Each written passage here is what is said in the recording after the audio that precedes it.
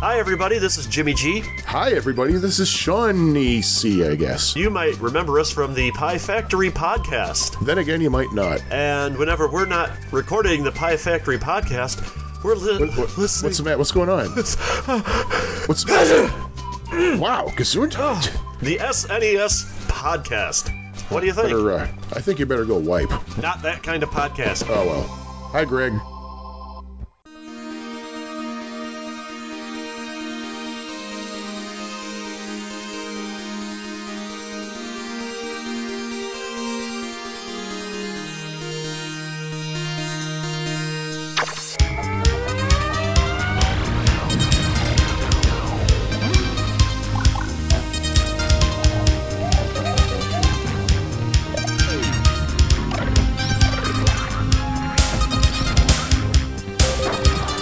$200, a Super Nintendo setup costs twice as much as the old system.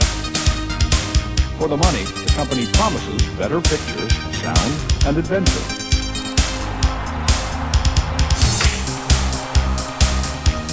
Now you're playing with power, superpower. You're the king, I tell you! The king! Only for Super NES.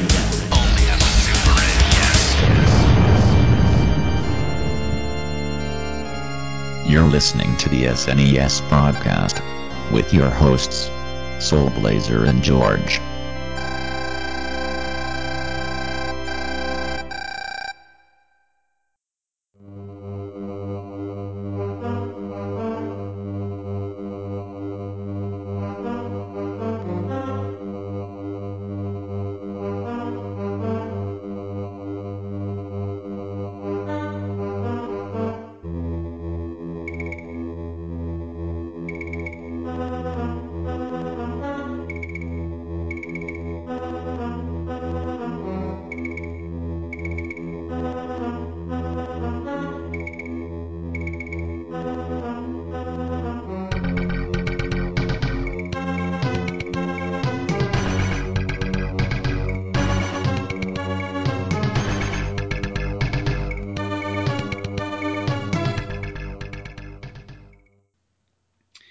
Hello and welcome to the Super NES podcast. This is episode number 51. I'm your one of your regular hosts, Greg, and I'm joined by the other regular host, George. What the dreck?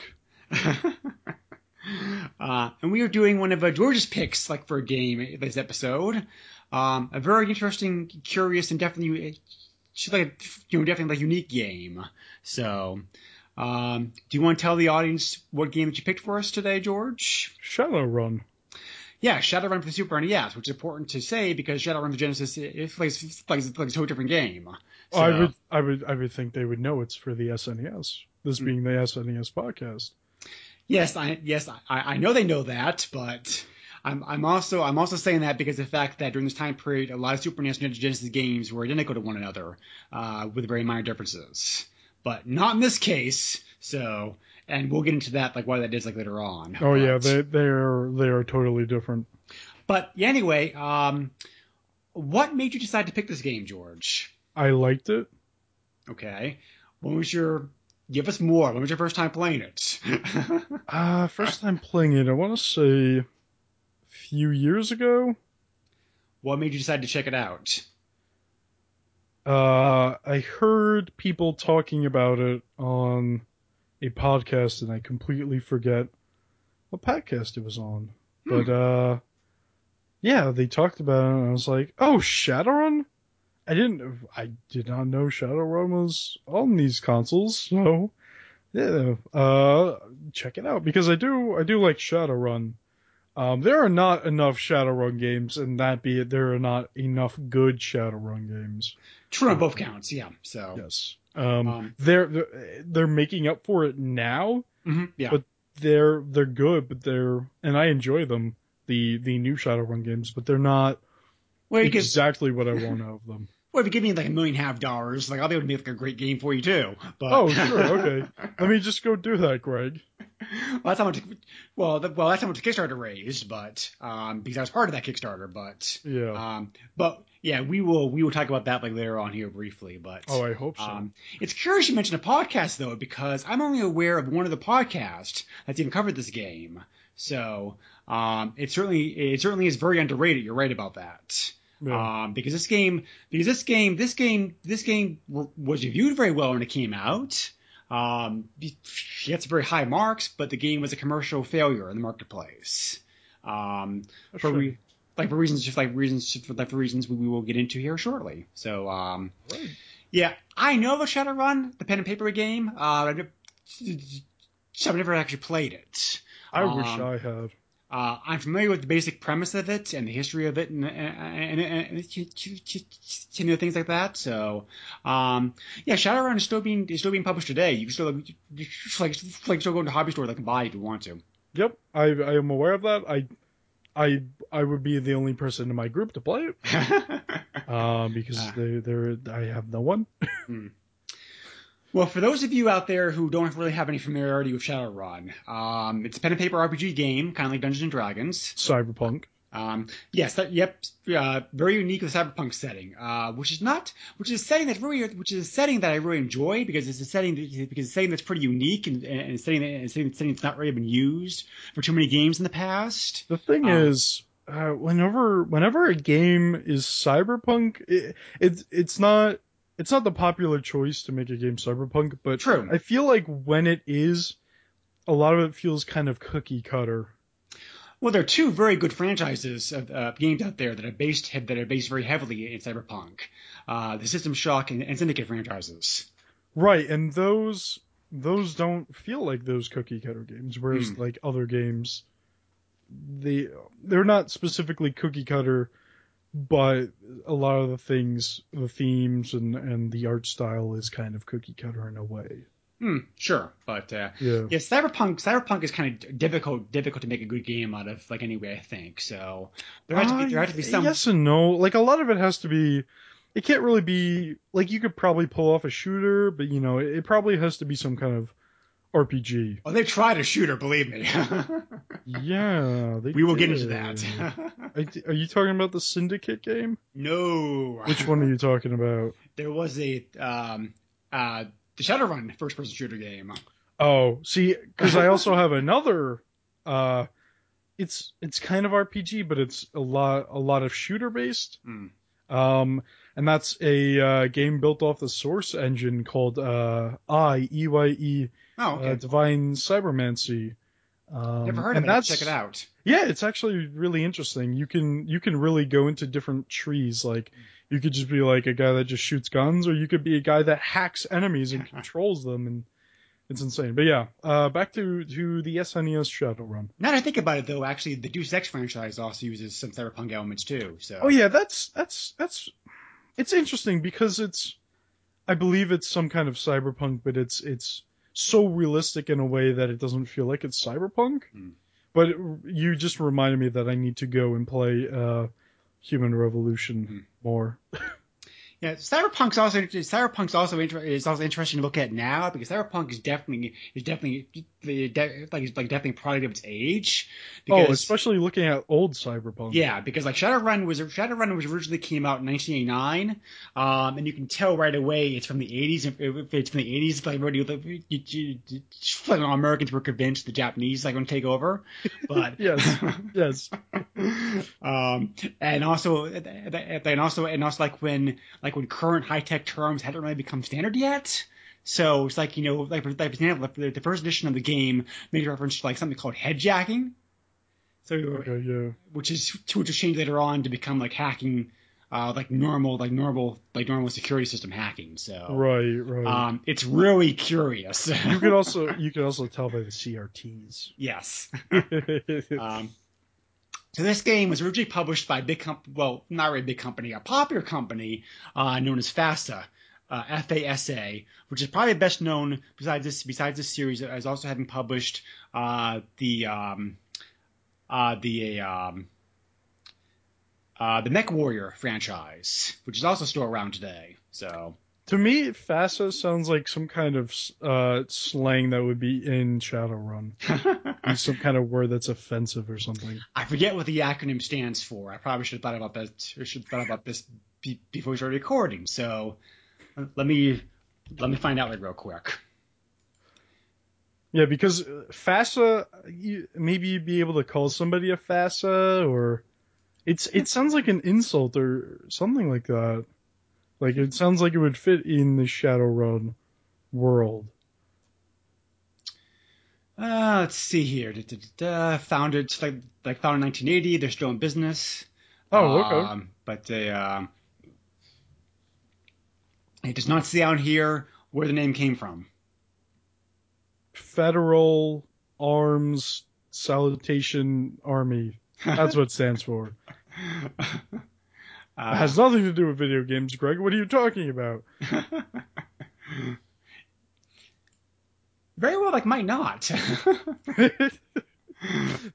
But anyway, so there's only been a few computer or video games based off Shadowrun, as George mentioned earlier. This game we're talking about tonight was the very first one, which came out. This originally Shadowrun for Super NES was developed by an Australian company, which is known as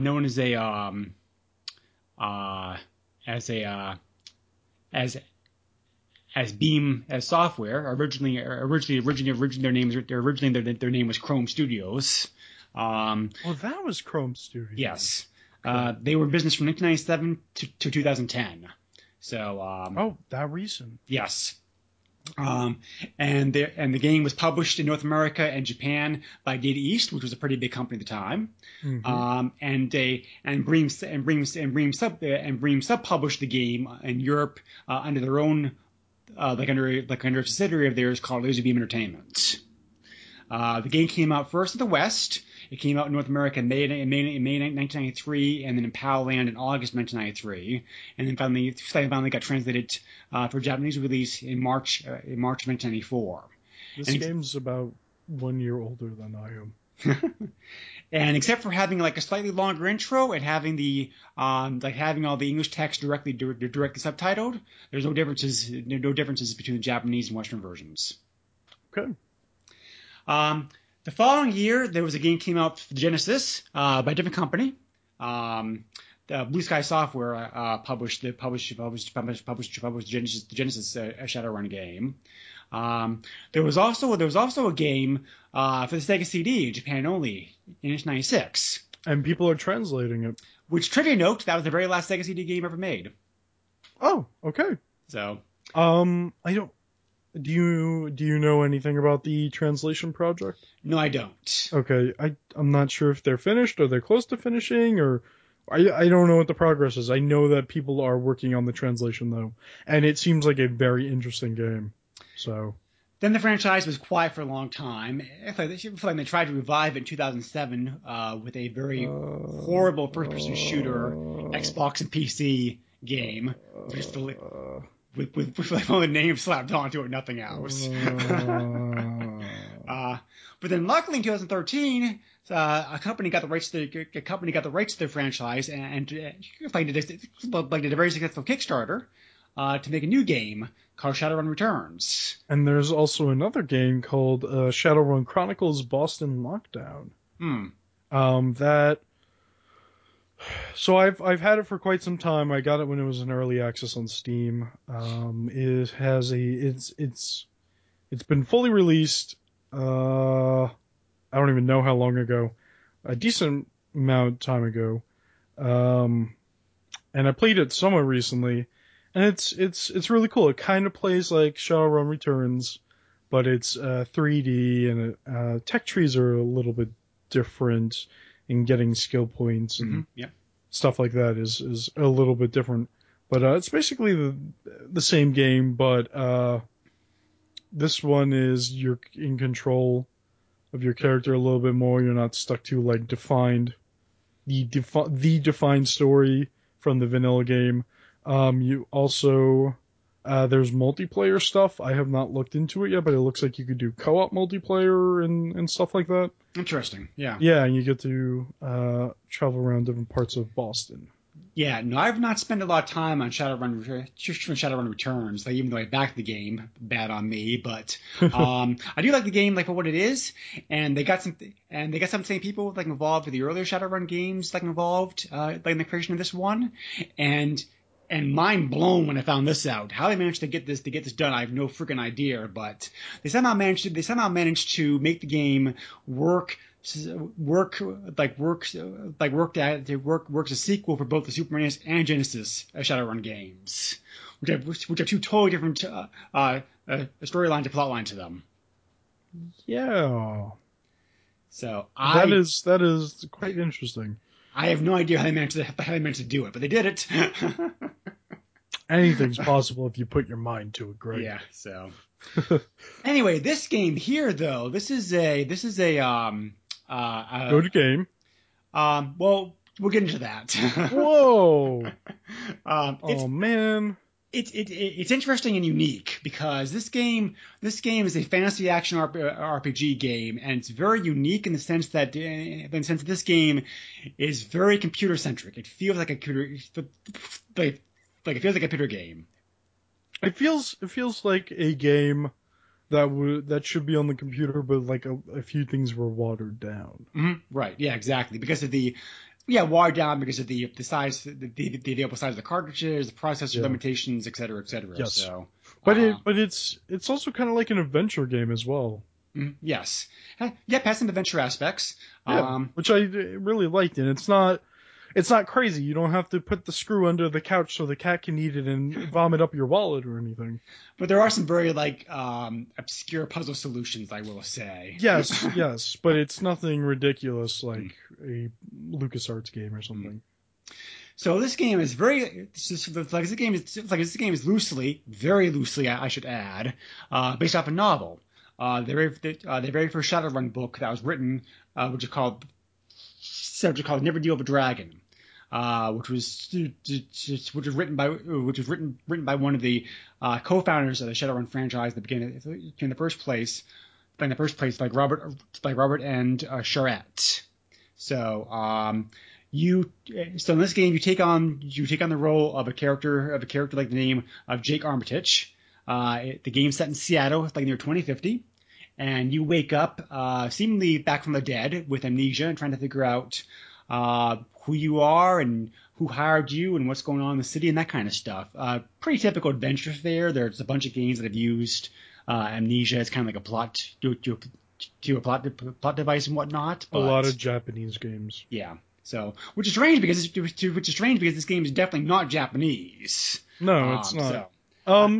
So to get into the whole amnesia thing for a second, I honestly don't have a problem with it. Like, you're not going to be able to create the most unique story in the world, but it's all how you take care of what you add into the story. So amnesia depends on how well you take care of it. It doesn't really bother me that a lot of tropes are in stories and video games and whatnot right now. It's how well it's done. In this game, it's fine. It's not the best thing ever, but it gives you a motive to figure out what's going on and why you are where you are. Well, I think that some of the problems and difficulties that this game runs into are probably like a result of this game's turbulent history. This game had a very, shall we say, fractured life like it be developed. Shadowrun was immediately a hit when it was published in 1989 because the market at that time period, the framework, the game is pretty much you're at the right place at the right time, I think. Mm-hmm. So like the game was very popular when it came out, and Beam was able to beat out some other companies to be able to obtain the rights to make a video game based off the Shadowrun franchise. So I started working on one. It was probably going to be the research I did on this didn't indicate what system it was designed for, but I'm probably going to say the computer because Beam got their start making computer games. Super NES didn't even exist like 1989 yet. Right. Right. So, but after being developed for a couple of years, the lead developer of the game suddenly quit the company and moved to England to start his own company. So the game's half done, and Beam was frustrated because of the fact they had a lot of money laid out for it already, and they had publishing rights and everything else kind of lined up for That's it. a shame. But so they brought somebody else in from Beam's parent company in Melbourne House, a well-known fantasy and sci-fi writer, a name like Paul Kidd, to take over as the designer. But he came into a project that was already half done, in trouble, and was given a deadline by the publisher, Data East. The game had to be finished in 6 months. Period. So, video games, everyone. This is how it works. This is how it works, even to this day. Guys, we only have half the assets. All right, we want you done in 5 months, and we're cutting your budget to 25% of what it originally was. Finish the game and make us millions. So he did the best job he could, given the circumstances, using good part of the assets and the work and story that had already been created beforehand. And they tried to. He also Paul Kidd was also the main designer behind another game, kind of similar like nature to this game. They called a Nightshade, like with the NES. Oh, I'm familiar with that game. Yeah, so because of the tight time frame, he borrowed some ideas and like art aspects from Nightshade to come over to this game. So they wrote the game originally much more crude script with a lot more sexually suggestive and violent phrases to it. Better keeping with the Shadowrun franchise and the whole idea behind it, everything. But Data East ixnayed that idea though, because they wanted the game to be able to be more family friendly and like to be able to have more worldwide appeal. So they modified the script some before the final release. They wanted this guy this game family friendly, but basically the first thing you see is murder in an alleyway. Well, I mean, PG rating, but PG murder. So they were able to finish the game just in time, for the deadline. Kid later said, Kid later said, in an interview, probably seriously, I feel like detect some sarcasm in his voice is saying this, that he was able to obtain this goal by keeping the staffers away from company meetings and workshops and keep management turn away from the developers.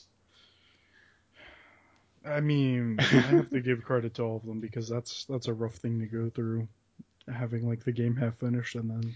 So the game, because of that, feels kind of like jumbled together in parts, I think. It kind of does. It also feels like it's missing some stuff. Yes, definitely. Yeah. But again, I mean, I see this game in a lot more positive light now that I've done the research on this, because I'm like, man, what a cluster mess this was. I mean, the you were gonna say something there for a second. Yes, I was. The thing is, I still enjoy it and I really like it. So, I don't know. When we get to that point, I would really like to hear what you have to say about this game. Let's get into the gameplay then. You're basically moving around moving around the world like an isometric viewpoint. You have your standard adventure dialogue boxes for conversations and also for going around rooms looking for things right. Talk, look, read, search, etc. Right, and when you talk to people, you can learn keywords. Yep. You use later on in the game. And the fun part of that is using every single word and learning basically the same one line that person gives you when they don't know what you're talking about. And then also learning a keyword that you use only one time and never have to use again, and then the game have 40 keywords clustering up your inventory. Tell me about dog. I don't know anything about that. Tell me about key. I don't know anything about that. Tell me about firearms. I don't know anything about that. What do you know? Please tell me. You seem like the most ignorant man in the world. Or I'm trying to think of some of the things that people say, but I really can't remember anything really. Well, there's a lot of curious dialogue, and I don't know how much this dialogue is actually straight from the straight from the Shadowrun books, or just like opposed to how much of it was kind of maybe Shadowrun slang being used at the time period. For example, for the start of the game, the two guys who put you in the morgue say that your brain's burnt. Okay. And I'm going like, burnt? The hell do you mean by that? Well, they tried to use it as a toaster, and they burnt the toast. That's why it's burnt. Oh, and when your character wakes up, then he does he literally does like a cartwheel, like out of the bed. Yeah. It's like, okay, you didn't have a headache beforehand, like you do now. Yeah, and then the two guys freaked out when they saw him up. And then they hid in the closet. So, when you're in this main gameplay screen, movement's done by moving cursor like around the screen. And yes, this is as painful as it sounds. There are moving cursors on screens with a keypad is never a good idea. I excuse it for a game like Maniac Mansion because Maniac Mansion is so freaking awesome. But for something like this, it's so friggin' slow. It's well, like, I mean, the thing is, like, you want to pick something up, look at something, you got to be standing basically next to it anyway. So walking is much easier than moving the cursor. If this game came out later and supported the Super NES mouse we talked about like in the last episode, sure, that'd be a godsend. That would have been awesome. Like I said before, this game has a very PC-ish feel to it. Yeah. And more so, and probably most so like at the cursor. But yeah. And when you're out, when you're out and about in the world, you can get attacked by unknown enemies and unknown assailants. And combat most of the time, sorry to interrupt you, but most of the time they're always in the same spot though. So combat in this game is interesting. Do you want to talk about the combat system, George? Well, you take out your cursor, you point, and you press the button, and you hope you hit them. That's basically the combat. Especially hope on that, like in that last part. Well, the thing is, if you keep leveling up your firearms level, you'll get a definite hit. You will not a definite hit, but it'll be like a 95% chance of hitting them, or something like that. The combat system does get better as you advance the game, as you buy better weapons. Yeah. Then as you improve your skills. But I figured out I wasted a lot of karma on firearms because I oversaturated my skill. They should really cap it off because you don't really get much of a change after you get your firearms up to a specific point. I was just going to say, I wasted a lot of karma. This game.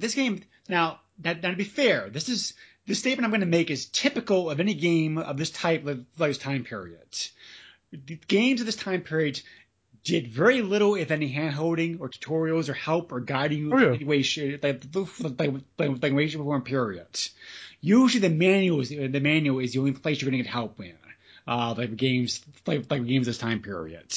But this game really could have used a little bit of guidance at least, because if you make the wrong choices in your skills, or spend your money the wrong way, or miss certain characters, certain items, God help you, because you're going to have a really difficult time trying to finish this game. I'll be honest with you, I didn't really, as far as I got, I didn't finish the game, but as far as I got, I didn't really have too much trouble. The only problem I had was learning that you have a bomb in your head. And then you can't save, and you only have, I think, like 5 hours in real life. Yes. To take care of that. If you already have if you already know the doctor beforehand who can take care of that for you.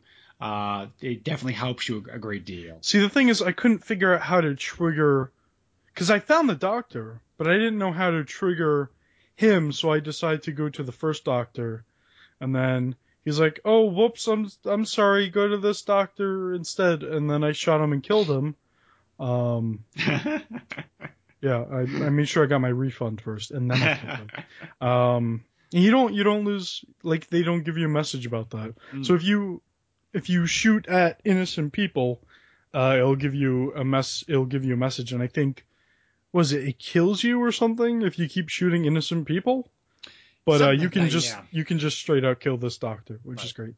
But I figured that out, and I was like, oh well, good thing I save often. So I just went back to the save, and I collected some money, and I figured out what I had to do. And the thing is, the game feels so closed up for the beginning, and then once you get to that point where you really need to go see that doctor, it starts opening up. But it has that, I don't know if it's really a problem, but it has that typical older RPG thing where you can go into an area where you shouldn't really be due to like low-leveled skills and stuff like that, and just be blasted away easily. It's a good thing that I did a lot of grinding. So I put hours into grinding, just like in total, not just sitting there for 5 hours grinding, but like, going to the game and playing it for like half an hour and just grinding, or going and getting through the story for a little bit, playing like an hour and grinding at some point, Right. So my skills were built up, and I had a decent amount of money, and like doing the arena and stuff really helps you out. So eventually you have to, I believe it's like you have to go into hiding or something. And somebody helps you out, and what you have to do is, to get out, you have to either fight the king in the arena and kill him. This is like some kind of junkyard as well. You have to fight the king in the arena, which is he's the last battle, which I didn't even get to him, and I still get wrecked by, I think, like a few guys away from him, and I'm getting completely wrecked. But or you could just pay him and you can leave, and that's basically to the point where you need to try to fix your what's it called, data jack Yes. in your head, and you like we said before, go to the doctor and figure out there's a cortex bomb in your head. And that's great. But around that area, there's also a gun store where, oh boy, trying to figure out what gun to get is not the greatest. I think you could actually buy a gun that is worse than the gun that you have already. You can, yes. Yeah, so. and then the other ones are better. I bought the shotgun eventually. I finally got money for that. That's a shotgun, right? Yeah. Yeah. Yeah, shotguns in the game, but. And I think you could buy like a set of armor or something that barely does anything, but it's helpful. Right. Yeah, and buying stuff is not so user friendly because you have to go in and like inspect the item to buy it. You don't walk up to like the guy running the shop, which it kind of makes sense in a way, but it doesn't, because it's so counterintuitive. Like, you would think you would go to the shopkeeper and say, I want to buy. And then he'd be like, okay, this is what I have. But you have to inspect the item, and it tells you about the item, and it's not very clear on what it does. It tells you what it does, but it's not very clear on it. It doesn't give you any it doesn't tell you any stats or anything. Right. And then it tells you how much it is, and it asks you if you want to buy it. Selling things is very cryptic. You have to actually give the item to the shopkeeper, and he'll say that he'll give you X amount of money for it. You don't have a menu for it. So you have to, because when you think of giving something to somebody, you think you're getting rid of it in a game like this. But it's giving it to them, and they say, I will give you this much. It's a little confusing. Right. Yeah. Well, yep. That's a very good description of gameplay right there. Like you said, a lot of the same things. You said a lot of the same things I was thinking about. To add on to a few things of what you were saying, I do agree the game opens up a little bit toward the second half of the game. Yeah. But this game still follows a very linear path, especially if you know what you're doing. Kind of. I mean, there are. I don't know if you realize this, but there are some side things you can do that are not necessary. There are a few side things, yes, but I also played some of the Genesis version of the game. I was curious to see how they compared and whatnot. How did you fare with that? Because I own a copy of that as well. The Genesis version I like also because the Genesis version is a lot more open, like non-linear than this one is. The problem is I found the Genesis version to be very tough. I find myself dying constantly in that game. Because I found this version to be tougher because especially really? the grinding you mentioned depends upon how much grinding you do in the game, depends upon how good you are in following the clues and hints as to what to do and where to go next. Because to give you an example, I totally missed a dog at the beginning of the game after you leave the hospital. Because I didn't know that there was somebody out there looking for me. So I wandered off a different direction. So it took me a long time to figure out, I'm supposed to go back and see this guy. So if you don't know what you're doing in the game, you can spend a lot of time fighting enemies, walking around, getting lost, and getting lots of experience. I'm usually pretty bad at figuring out what to do, but in this game, I actually... A lot of the things I found out what to do very easily. So if you know what you're doing in the game and you can go through the game quickly, you do a very minimal amount of grinding. But for me, I ended up doing so much grinding the first half of the game because I got so lost that that's really overpowered like the second half of the game. See, the thing is, I was actively grinding. So and it's very easy. All you have to do is just go to your apartment complex and open up the first door on the right, walk in, kill the guys, walk out, walk back into the room and kill them again. And getting karma, which is your skill points. Yes. It doesn't tell you, but there's an experience system, and different enemies have different levels of experience you get from killing them. Right. And getting X amount of experience you'll gain 1 karma from it. Right. Yep. And that's why there are instances where you'll kill a big enemy and you'll get like 4 karma or 8 karma or something like that. Mm-hmm. Yeah. And there's also there's also one other big important aspect of gameplay we haven't talked about yet.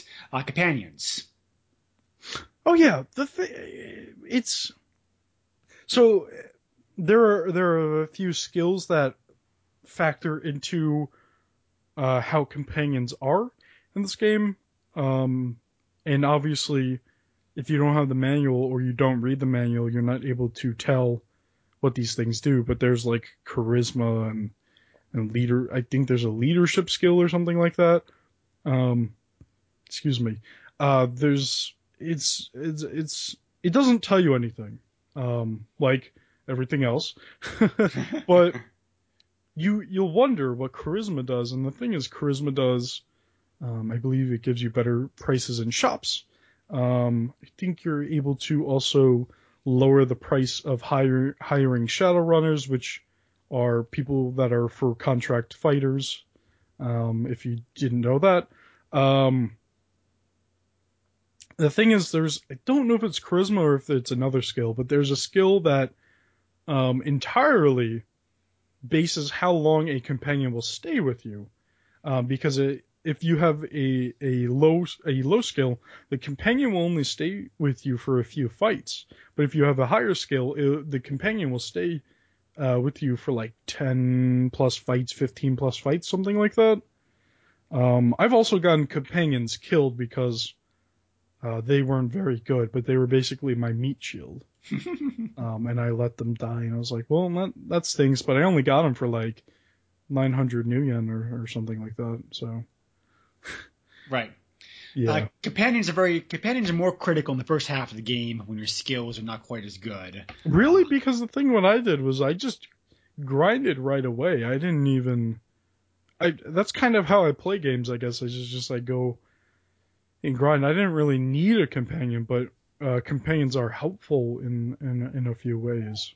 Right, indeed, yes. So there's also a very interesting cyberspace mini game you can do in this game as well, like when you go hack, because you have to hack There's some side quests that have you hacking, and there's optional hacking you can also do in the game to earn money like a whatnot. Actually, if your skills are good enough, hacking is the best way to earn money. Like you earn money quickly in this game.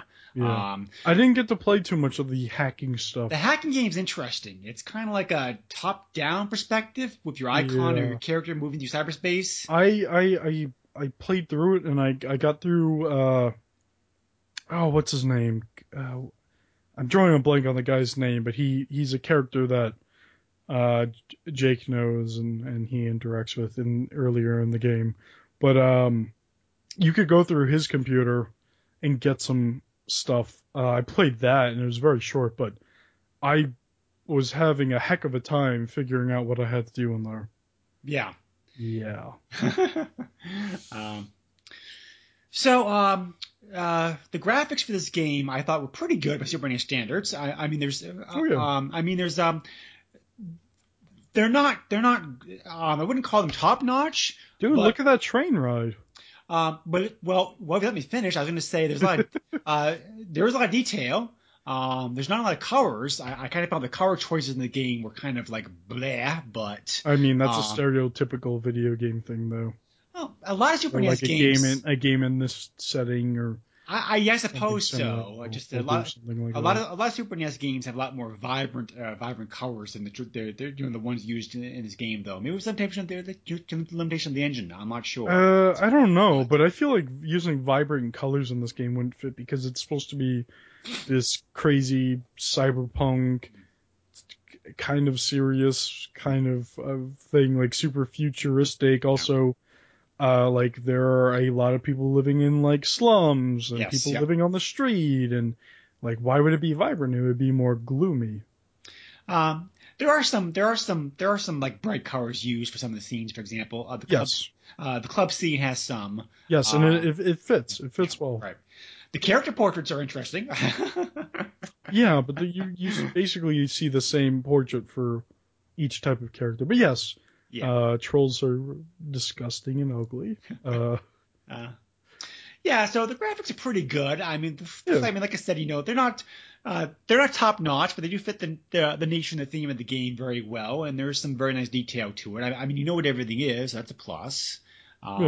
But the music also, I think is the music also, I think is kind of I think it's a mixed bag. Yes, I agree with you. Some of the music is like, if you go to like clubs and bars, it's kind of rough, but then like some of the music when you're walking around outside, like it's pretty good. I was actually thinking the opposite. But I like the club music. Really? Yeah. I would disagree with that. They tried to go with a cyberpunk kind of like theme for most of the music in the game, and for the most part it works. But there are some areas where like, why are you using this piece of music for like this scene?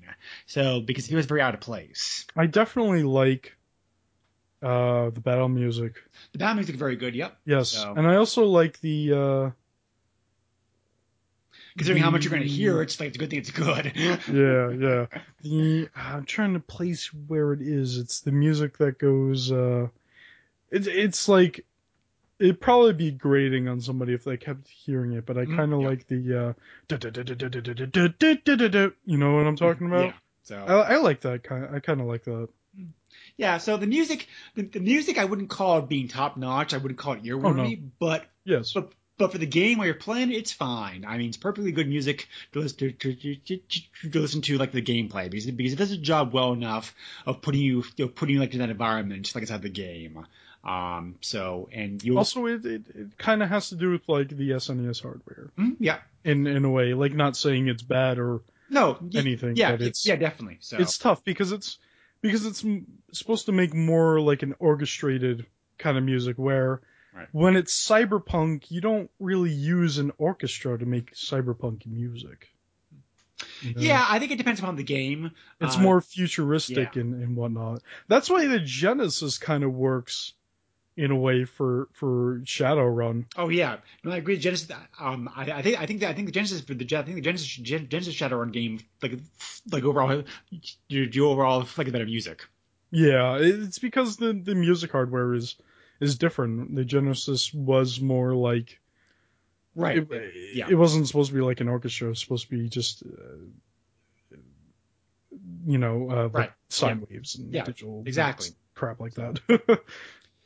So we talked about controls a little bit already with that, just like that slow cursor that you push around the screen. I'm telling you, that's why you walk to things, because walking's faster. But beyond that, the controls are fine. I mean, like, Oh yeah, they work well. yeah. I mean, there's also shortcut buttons on the shoulder. Yes. The shoulder buttons. What do you call them? I want to call them bumpers, but that's not right. They're shoulder buttons. Yeah. I mean, Nintendo at the time called them shoulder buttons. Everybody knew back then called them shoulder buttons. But nowadays we think of them as trigger buttons because of the mono controllers. But they were always they were always designed as shoulder buttons. So, right. Yeah, the shortcut buttons are very nice. So I have to ask you, did you find the docks in this game? I'm not sure if I know what you're talking about. The docks where ships go. Oh, yes, I did. Yep. Did you find the octopus? Yes, I did. I was just walking around and I find this. Oh, hey, let me see if I could talk to this woman. Oh wait, it turned into a giant octopus that is now attacking me. And then it spills some ink, and if you have a bottle, you can pick up the ink. There's also a mermaid-like creature which you can interact with also. Oh wait, really? Yeah. Where? Later on in the game. Oh, okay, yeah. I forget how far I got, but I guess I didn't get that far. And then at the end of all the warehouses, you find one with like I think it's like a dog spirit or something. I'm like, what is going on in this game? It's very weird, but then again, that is keeping the spirit of like a virtual pen and paper game, because pen and paper games is also very weird also. Yes. I did finish this game with the help of a walkthrough, like I admit. Cheated. But a walkthrough of this game, I think is needed. It's necessary, kind of. Yeah. Because even back then, I'm going like, okay, I would definitely have been doing some calls to the game counselors like to help with this game. But as you go through the game, you recover your memory, you find out who hired you, what your mission was, and you go about trying to finish that mission that you were doing in the first place. Which takes you up to the final battle against the final boss of the game.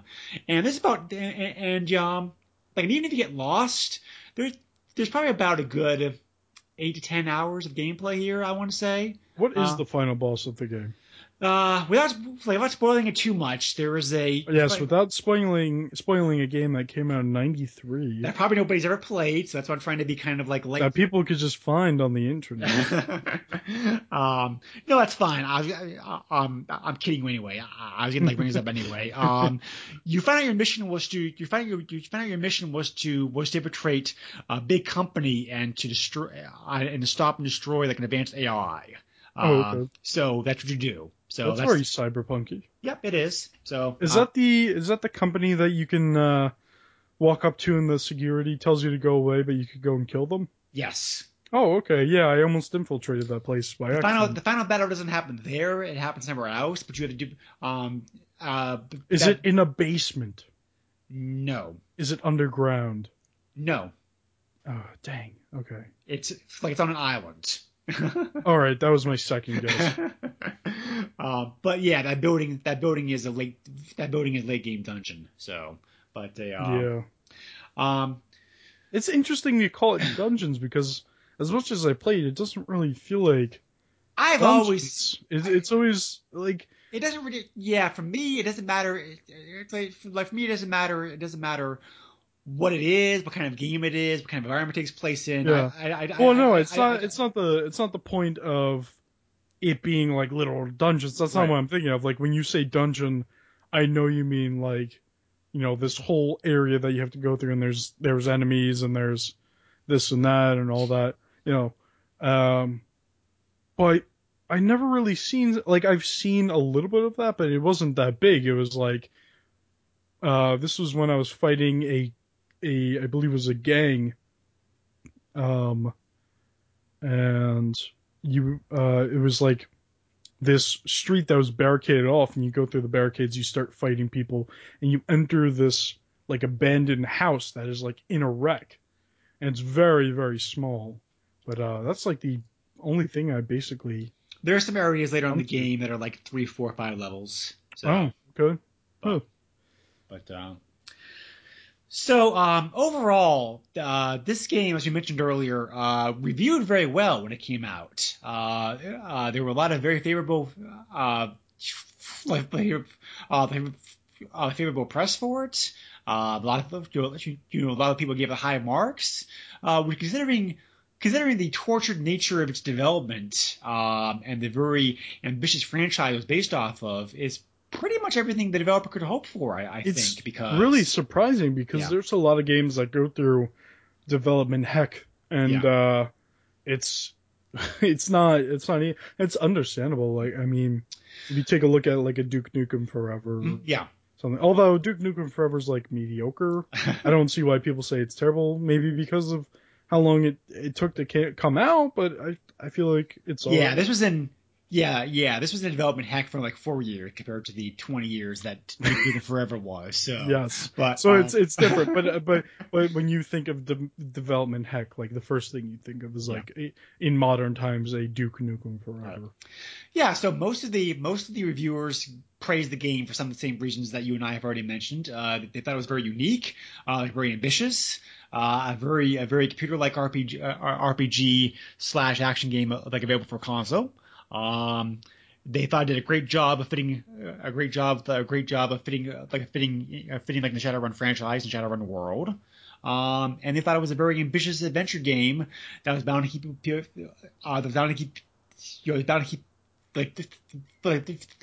people playing it like for a long time. Yeah. Which back then was what you wanted from a game. Well, I mean, like older games back then were very long compared to newer games. But yeah, it's just not that there wasn't like some very long involved modern games, but I'm not saying that, but games being overall more expensive back then because of inflation and everything, when you bought a game, you definitely wanted to get your money's worth out of it because you didn't have the options. Yeah, you didn't want to finish the game in 3 hours. But now we have indie games where there are experiences where you pay $10, $15 and get like 3 or 4 hours out of it, and that's completely fine. Right. So, but for various reasons, this game did not sell very well. Some of the blame can certainly be put onto the publisher, Data East. They didn't really quite know how to market the game correctly, I think. You could just say you can shoot things and kill things, and it's gotta sell, right? Part of the reason it didn't sell very well, also, I think, in doing research, the research on this game is that, it really, how can I put this?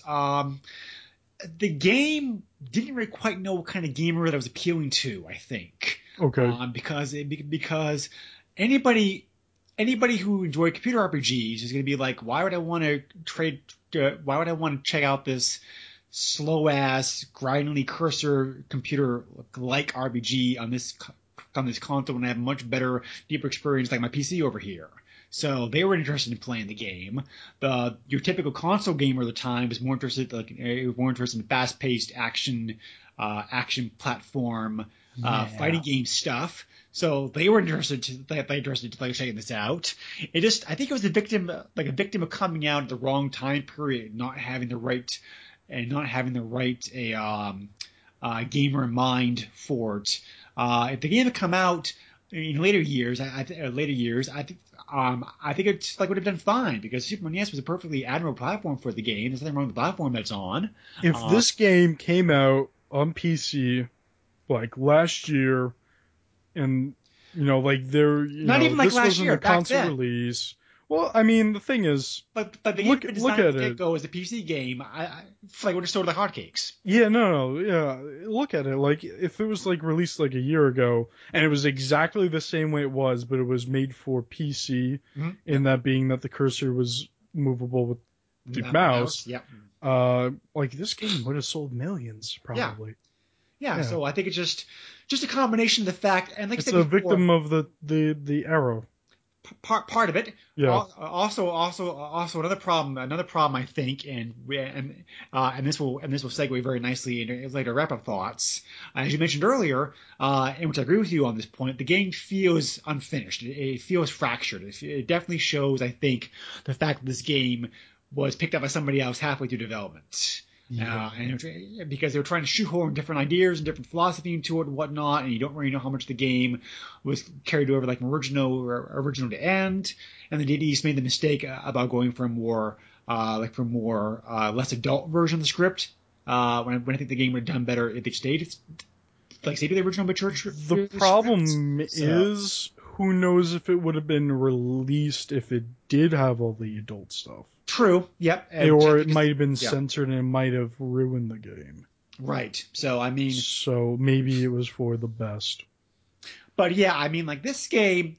Now, I'm an old school gamer. I'm still an old school gamer. I have patience for games like this. Like, I grew up playing games like this on both the computer and the console because I've always been a very equal opportunistic gamer on both systems. But I think this game does okay on Super NES. I think we've done better on the PC, but I admire the company for wanting to make a PC-like adventure/action game like on the console because the consoles didn't have a lot of games like this. So it definitely was a very unique game, filling a very unique niche. And Shadowrun was very popular at the time period. So, but for me, the combination of the fact that the game is very difficult, requires a good deal of grinding, doesn't really give you doesn't give you enough hints to help you to be able to figure out where to go, what to do, or how to be able to progress the game. I mean, eventually, if you stick with it, you figure those things out. But how many people, particularly back then, were willing to spend the 4, 5, 6 hours getting lost and frustrated and killed over and over and over again in the game to be able to find out like what was good about it? I think the game kind of leads like a bad foot. And not having hand holding is good in a game. True, I agree with that. But some would have been helpful. When it's to the point where you're not getting any tips or any indication of anything, you have a problem because you need to. There is a way to tell a player something without having to pop up a specific dialogue box and explain every single detail. You know, you can put like some kind of warning or something, maybe put a sign, something. There has to be something you can do, and they didn't do anything. And yes, you can walk into an area and just meet your demise very easily. Right. Which I've almost done. I walked to that corporate building and there were bodyguards, and I had enough sense to leave when I had half health. Right. I killed like 1 or 2 guys, but still. And like I said earlier, I've seen a lot of complaints from gamers where they allocated their points in the wrong areas or spent their money on the wrong things.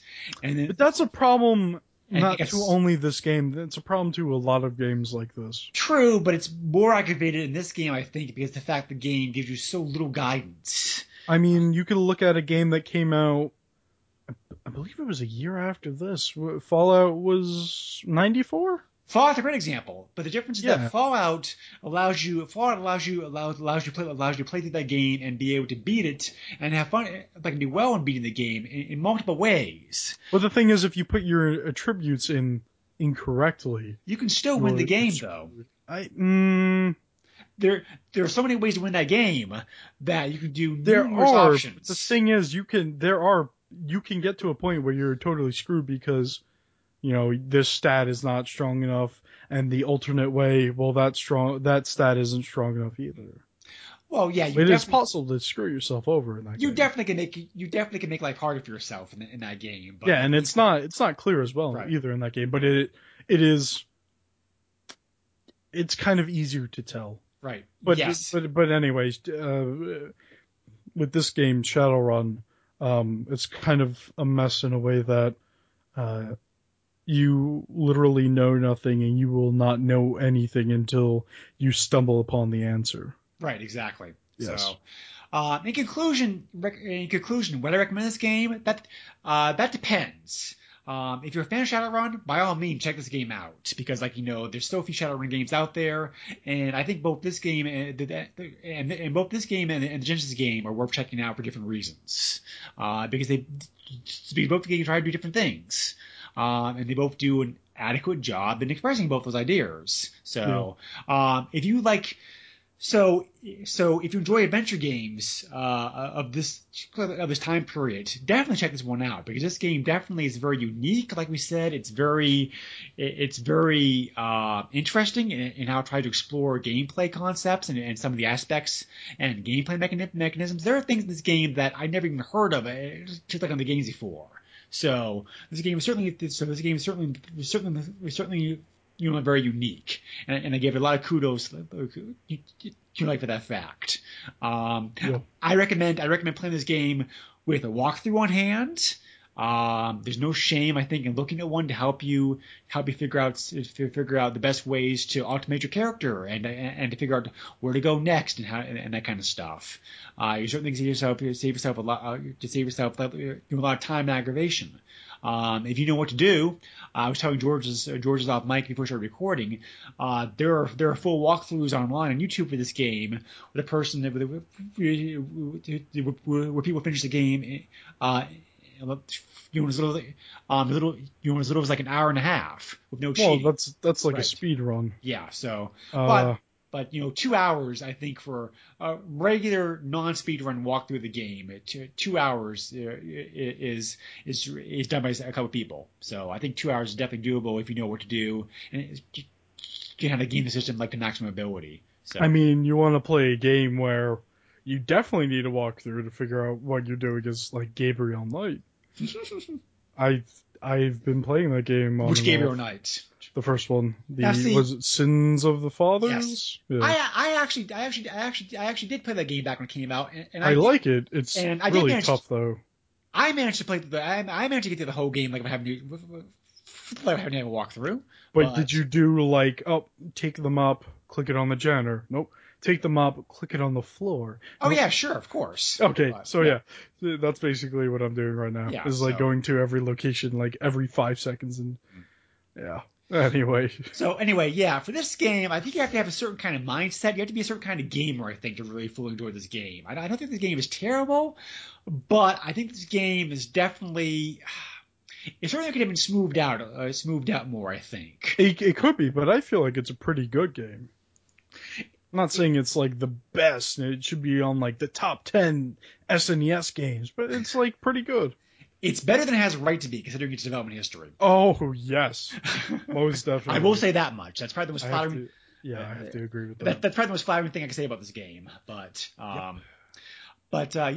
if you don't have any patience for anything like this, though, the Genesis version of this game, I think, is kind of more user friendly, I think, because that game is more, like we've said, it's more it's more open, it's more open ended, non-linear. So it's not quite as punishing in difficulty as this game is. So, but they're both very interesting games, like I said before, for different reasons. So if you enjoy one, check them both out. So, for sure. I think the only way for me to easily lose my patience on a game is if the game keeps crashing.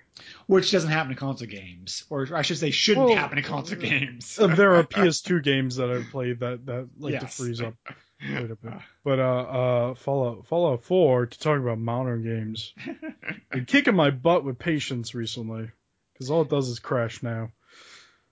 But that's you're also talking about a game. You're also talking about a game that was not crammed to an 8 megabyte cartridge. So, but what are you talking about? That game was crammed into a 4 megabyte cartridge. Oh yeah, sorry. I don't want to get into it here because there's so much I could talk about that. We've had that debate in past podcasts anyway. So have we? I don't even remember. So I just like to bring up anything. I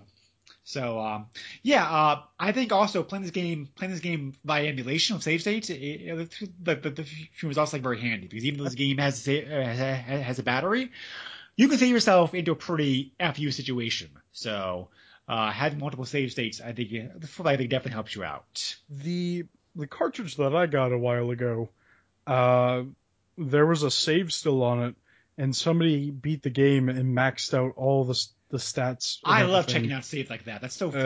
I'm just like, okay, yep, mm-hmm. That is so. Yeah, that is so freaking awesome. Yeah, it is, but it's insane because, like, you know, this is one of the carts that the battery's still alive somewhat. Yeah. Ugh. That's definitely definitely very, very impressive. Like for games that were 20 years old. That's so scary to me. Just having my save game depend on a battery life. Oh my god! And then with like the NES games where you had to like hold the reset button and then power it off, because if you just powered it off, it would like wipe the save. Oh man! Imagine putting like 50 hours into a, like, not 50, but putting like 20, 30 hours into a game, and then, oh, we had a power outage, or oh, I turned the console off the wrong way, and I just lost all that time. Been there, done that. I'm sure you have. Yeah, you and I from totally different worlds. I grew up like that stuff. Like, you know, that's like normal.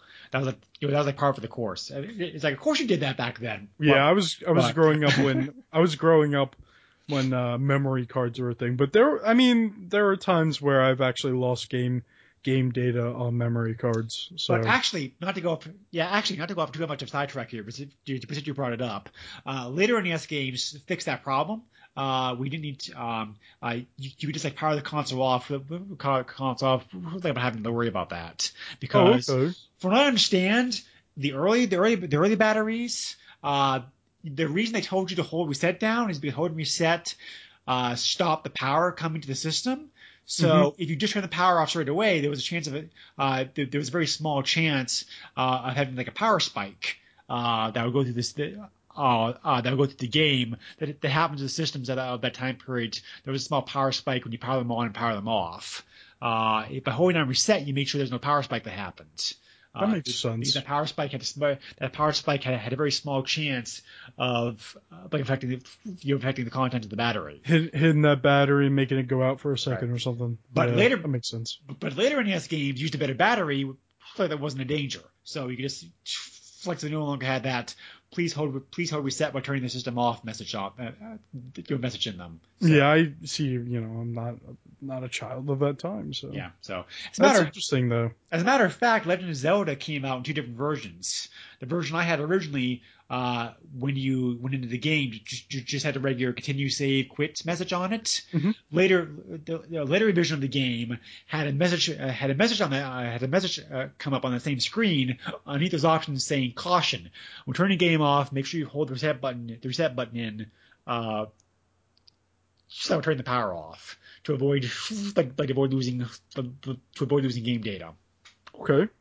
So that's interesting. Because I guess people had problems with it weren't like they do. I guess people had problems realizing that at first because Zelda was the first NES game to have a battery in it. So right. And not everybody read the manual.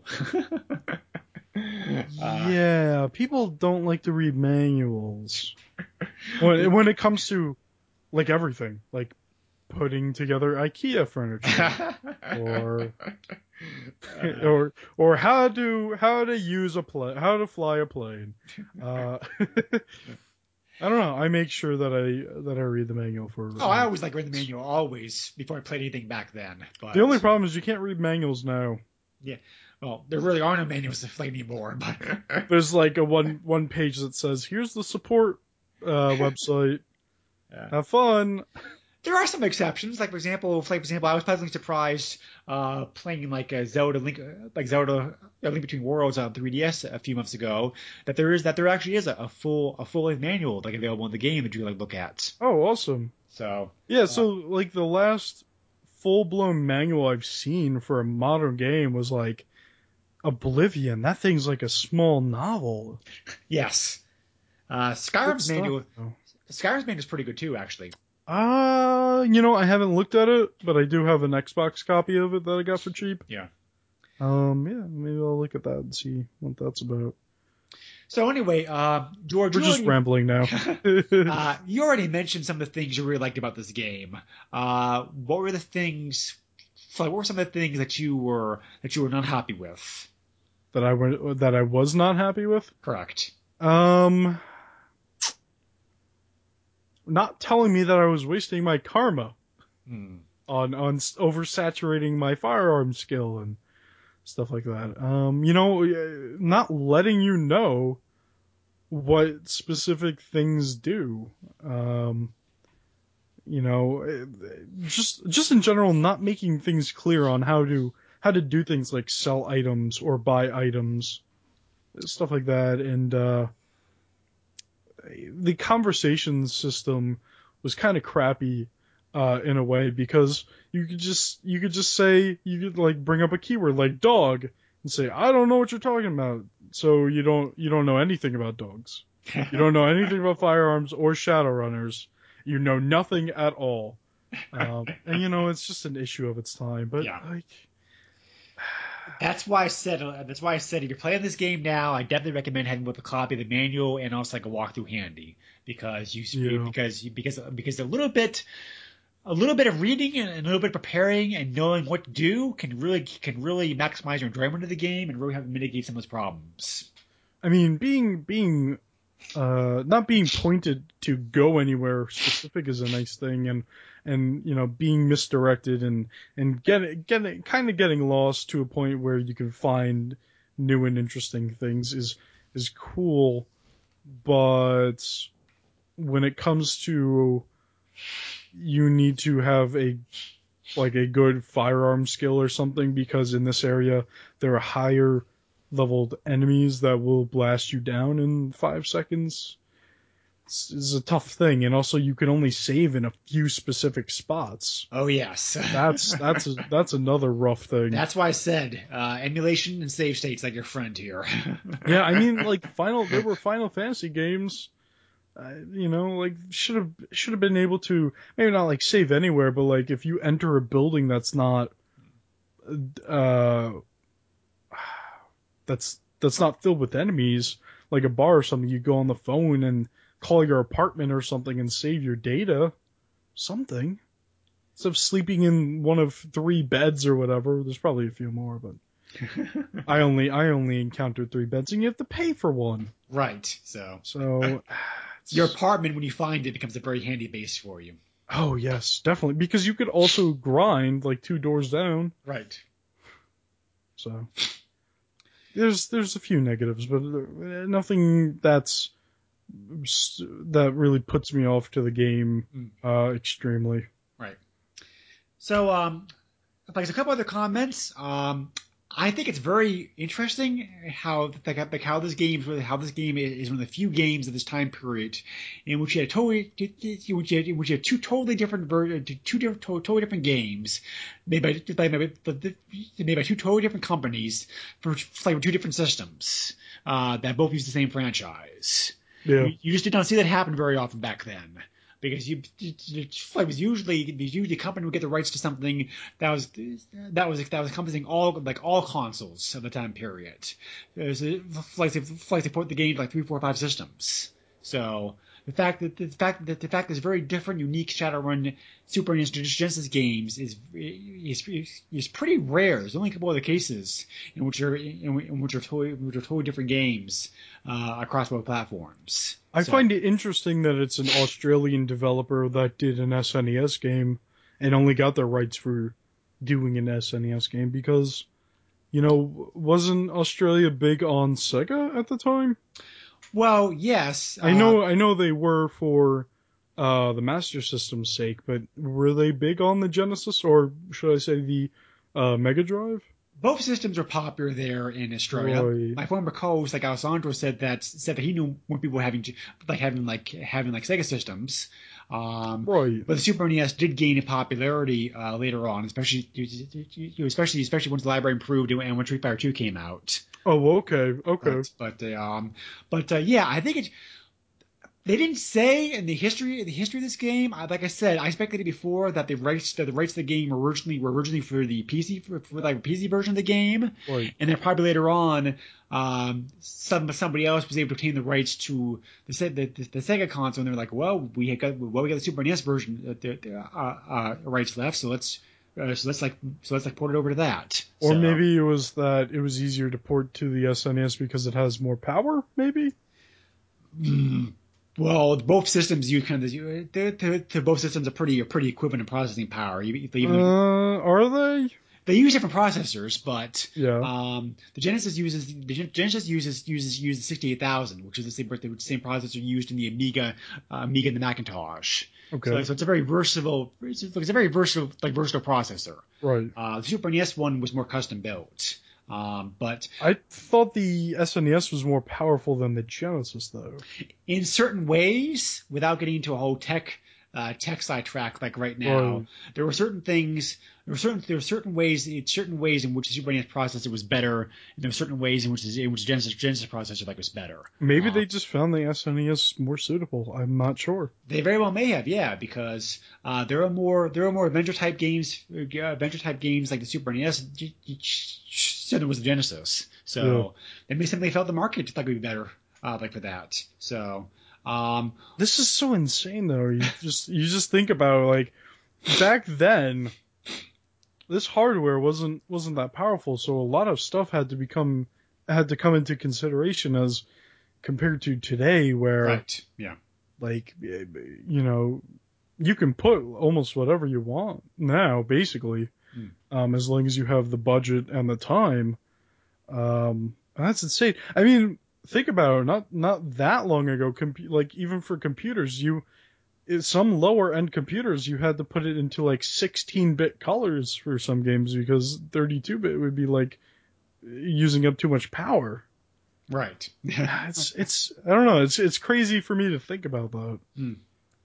So, something else I'm going to mention. We did, as alluded to, I did mention real briefly to be in this podcast that there is one other podcast that's come out that's covered this game, and this actually ties back into my history of the game because I never played this game back when it came out. I knew about Shadowrun, but like I said, I never actually played it, and this game totally flew into my radar. I never even heard about this game, either version of the game really until about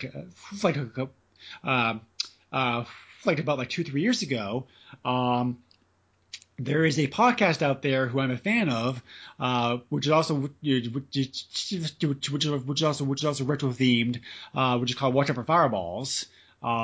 They covered both the Super NES Genesis version of Shadowrun in their podcast a couple years ago, and that kind of got me interested in checking out both versions of the game and playing for a little bit. I put them both down again before too long because reasons like I already said, but yeah, if you want more coverage of the game, I definitely recommend checking those episodes. You can find the podcast very easily like doing a Google search. So I'm glad to see somebody else out there has given some attention to this game. One of the hosts mentioned this game's a childhood favorite of his because he actually played the game back when it came out. And he actually put through all the time and effort to beat the game, so he has a lot of nostalgia for it. And I think nostalgia goes a long way toward liking something because I definitely. Oh yes, it does. I definitely there are games that people find unplayable now, and I'm like, oh, that's our favorite of mine because I played it a lot back when it came out. Mm-hmm. So I mean, I think the fact that one of the hosts had the game back then compared to the other host playing the game now, new for the first time, gives a very interesting interesting perspective on it because, like I said, neither George or I have an experience with this game back when it came out. So if you want to hear a different slightly take in the game, because like I said, this is such a unique and underlooked game that hardly anybody has talked about it. But if you want to hear more about it, I definitely recommend checking out both episodes. Mm-hmm. There is a Easter egg in this game, George. How is this for blowing your mind? There is a secret debug room in the game where you can get the names of the people who worked in the game, as well as also get money, karma, and access to hop to later parts of the game immediately. Oh, Where's this? Can you get to it? And this was not found out until 3 years ago. Oh, wow. So for 20 years, nobody knew about this. Yeah, no, I mean, I'm trying to think. There were like Punch-Out. They found something recently about another tell in the crowd. Right. So is there a way you can get to this room, or? It's complicated. I'm not going to go into the whole process. I'm sure they would make it complicated so you didn't cheat at the game. I'm not going to go into the whole process here because it's probably like because we go on for a good 10 minutes or 10 minutes. And you don't want to like bore anybody out there. Oh, trust me, they're already bored. You want to find out how to do this? You can find out. Game FAQ has the whole process on it. You have to. It involves standing under the street light. Like outside the morgue, and having certain items in inventory, and doing certain button presses, trying in certain order at the right time. So, anyway, you go through all that hassle, and you finally will be able to access a hidden room in the game. This was actually hinted at by an interview with the developers of the game a couple years ago, who the ones who spilled the beans on it, because they're the ones who said, yeah, there's a secret debug room in the game that nobody's ever found that we put in 20 years ago. I get it. They spilled the beans. And you can use that room to see credits. You can use that room to quickly hack yourself stats and money, and also to hop ahead to later parts of the game. I have to take a look at that. Yeah. So awesome. So I love seeing debug rooms and stuff like that. Yeah. Yeah. Well, the fact that also, I mean, that's impressive. The fact that developers had enough room in the card to be able to put this in. It was probably left over. I'm sure it's probably left over like in game designing, because it's quite common for developers making games to put in secret ways to be able to quickly boost your stats or hop around from place to place in the game or whatnot to make the testing of the game easier. But usually that's taken out. Every now and then those left in, and it was left in this case. But the fact that 20 years went by, nobody found it. Not even people disassembling the game ROM to make playable emulation found this. So it's like mind blowing. Yeah, I mean it's amazing to see these kinds of rooms, and a lot of games don't even have these kinds of rooms. Right. Accessible in any way, or they just don't exist. One of my favorites is like the test room for Oblivion. It has a lot of crazy crap in there. It has some test towns and stuff that you're not really supposed to see, but it's really interesting. So, as you might expect, this game did not get a huge print run. Therefore, as far as Super NES prices go, it's a little bit more expensive than your common Super NES cards. I spent $20 loose. You got a good price, because this was a few years ago. Yeah, it's gone up some since then. Oh God, how much is it? You can find the game easily enough on eBay. There are enough copies available out there to make you happy in both like cart and CIB format. There are 27 copies of the game currently listed on eBay as of a couple of days ago, and 76 copies that sold recently. But card-only pricing varies quite a bit. These prices include shipping. Games card-only sold anywhere from $26 to $60. Whoa. So CIB, there's a huge disparity in price because the game originally came with a poster as well. And that poster is very hard to find these days. Oh, I want that poster. So you can get a copy of the game complete with manual and cart and box in good shape for for cheap as $50.50. But the most pristine copy of the game with the manual and with Nintendo Power advertisement still included went for a whopping $206.50. Holy crap. So there's a huge disparity in price there for CIB. So if you want this game complete, you're gonna have to open up a checkbook. Card only is expensive, but not that bad. There are certainly a lot of other Super NES games that go for more money. But like I said, this game did not have this game did not have a massive print run, so it's a little bit more expensive to find. The Genesis version of this game is cheaper by comparison because that game had a bigger print run. Yeah. I seem to get lucky with some of these games, like Shadowrun's price has gone up. I bought Shenmue for Dreamcast before the announcement for the third one came out. Oh. So I got it for a good price. Yeah. Yeah. Complete. Super NES pricing is also crazy right now anyway, because yeah. So the easy it's nice because the easiest ones basically are like Master System, PlayStation 2, and like PSP basically. There are some rare PSP games, but like, and those are the things that I collect. So Master System games are very easy.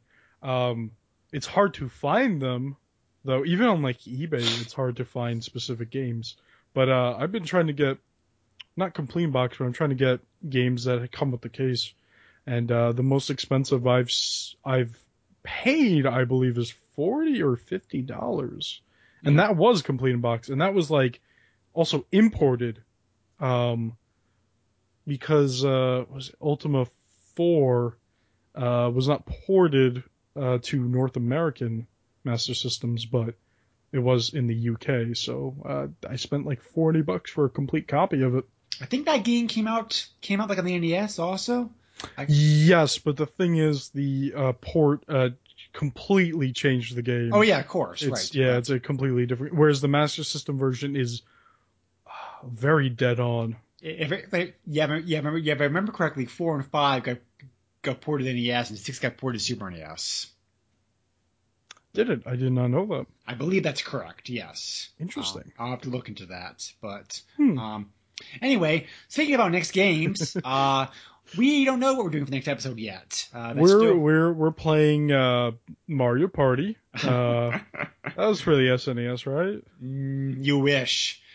I do wish. I'm sure somebody's like demade it probably, like for 16-bit graphics and whatnot. I mean, they made a Mario Party for Game Boy Advance. Oh yeah, I mean, they totally could do it, but yeah, all you'd have to do is just kind of dumb it down a little bit. Right. So, but yeah. There's still a couple of things George and I have to figure out, like I have to figure out like off mic. So we will surprise you with the next game, I suppose. Surprise! Wait, we weren't supposed to surprise them yet, were we? That's fine. Surprise! We still don't know. So I want to finish this up also with a small bit of a correction. We do make mistakes occasionally, so I do want to give credit. I make credit mistakes due all the time, Greg. A mistake was kind of a mistake from our recent Star Fox episode. Was kind of pointed out to me a couple weeks ago recently by the one and only Ferg, the awesome Ferg and host of the 2600 Game by Game podcast, and he's also done this podcast several times before in the past. Did I make a mistake?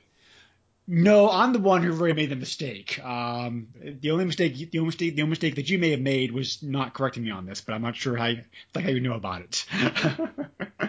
Long story short, Ferg told me that he meant to send in an audio submission to us like that episode, but he's been super busy with things going on in his life right now and whatnot. So I told him to go ahead and just send in that submission to us when he can later on. We'll be more than happy to play it. For sure. But he wanted me to say that contrary to what I remembered and contrary to what I found online, the Star Fox Super Weekend contest was not limited to the Blockbuster. He remembered like running the contest at KB Toys also, like where he worked at the time period. How was I supposed to know that, Greg? How was I supposed to correct you on that? Well, You may have heard different people talk about different things, like in experiences, like online. I don't know. I know nothing of any Star Fox. I was gonna say conferences. That's not the right word. Contests. Well, we did talk about the contest, like in the episode. Because yeah, but I know nothing about those. Right. So because I remember taking part in it. But I remember it only being exclusive to Blockbuster. So Ferg very gently corrected me on that. So hopefully he will send an audio submission at some point in the future, talking about his own experiences working that weekend, because that'd be kind of fun to hear about. I want people to correct me because we'll be getting messages every episode. We would love corrections. Yes. Oh, you know what? I think it's like, I think you corrected me enough on some of these episodes. But, yeah, we don't get a lot of feedback, unfortunately. But we know people are listening, but we don't get any feedback, which is okay. Yeah, I mean, it's nice when people reach out. But... Right, but yeah. But yeah, if you have any comments at all, please feel free to send them in to us. You can reach me directly via email at the SNESpodcast@yahoo.com, or you can also reach out to me and contact me on the Facebook page. And you can also contact George if you prefer. How can they how can they do that, George? The best way would probably be Twitter. My Twitter handle is at Mr. Chief. That's at MISTURCHEEF. And from time to time, I actually get some follows, and I get some tweets from people who say that they like me, and that's very nice of them to say that. But they don't need to say that. No, they do need to say that. But yeah, no, I want to say like a week or so ago, I actually got a tweet from somebody saying that they really enjoyed Master System Masterpieces, and they're trying to catch up on it, which is not very hard because it's a monthly podcast. But man, we need to get scheduling down better on that. But that's a story for another time. But yeah, you're doing better than some other podcasts out there, so don't worry. yeah. We won't mention any names, but you know who you are. Yeah. But yeah, no, Twitter is probably the best way because I usually have my phone with me, and it will pick it up. But you should listen to the other things I do, which are podcasts. Those things I do are podcasts.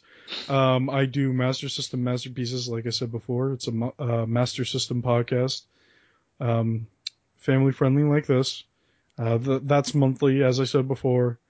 I need to really get better with the scheduling and editing times, but yeah, it's supposed to be monthly. Other than that, Greg and I do PlayStation Power, which is not family friendly. And you can tell that we have a lot of fun on that podcast. And I also do VR Enclave, which is also not family friendly. That is like, that in itself is like development heck, because I am so busy with a lot of things with work and whatnot right now, so we haven't recorded an episode in a while. And then there is the One Up Gaming podcast that I come on once in a while, again, due to my somewhat busy schedule. Can't be on there all the time. But I was on one of the recent episodes, and that's as far as I know. I don't think it's censored in any way. So we get pretty punchy on that podcast. It gets pretty good. But yeah, that's basically it for me. Cool. Okay. Yes. Yes. So both of us are trying to stay very busy with the podcast, like everything else, doing everything else that we do. So. The cops are coming to get you. Coming to get somebody, but Greg, you're podcasting too much. Actually, compared to some people I know, you're not podcasting enough. Exactly. But then again, I'm not the beneficial recipient of a successful Patreon, which is making like $1,000 a month either. So let's do a Patreon, Greg. First incentive is $1,000 per person. Yeah, we wouldn't have enough to offer. And the thing is, like, I started doing these podcasts because I had the time, and now it's just like I'm just doing stuff for work, and I need relaxation time, and Yeah. it's like, man, it's just like it got so busy after I started doing all these podcasts. So That's usually what happens. So, but a lot of this is labor of love or labor of interest. yes, definitely. I mean, Yeah. we're both checking out games we never played before in the past, like this game, like this episode. So that's good. Right. So, Especially with you and the SNESs, you had one when it came out, and with me and like the PlayStation 2, because I played that up until like I want to say like 2007. So right. yeah, you know, like I had time to play a lot of PS2 games. Right. So, whereas my experience with the PS2 was more of a grad school system for me. So, Yeah. But you've shown me some interesting games. Like yes. what was it, Shadow of Destiny? Yes. That was a very interesting game. Right. But and there's gonna be more of those games coming up pretty soon, I think. So, but Oh really? like for both podcasts. So stay tuned. So Don't touch that dial. we've rambled on long enough. So if I've made it this far, kudos to you. Thank you very much. We appreciate your support. Blah blah blah. You know the drill. So thanks again. I like power drills. Bye. I say goodnight, George. I just said bye. Okay, bye. Okay, bye. That's a wrap. Nintendo controls 80% of the video market. But no matter how you play the game, or which game you play, things definitely have come a long way since Pac-Man. Now you're playing with power. Super power.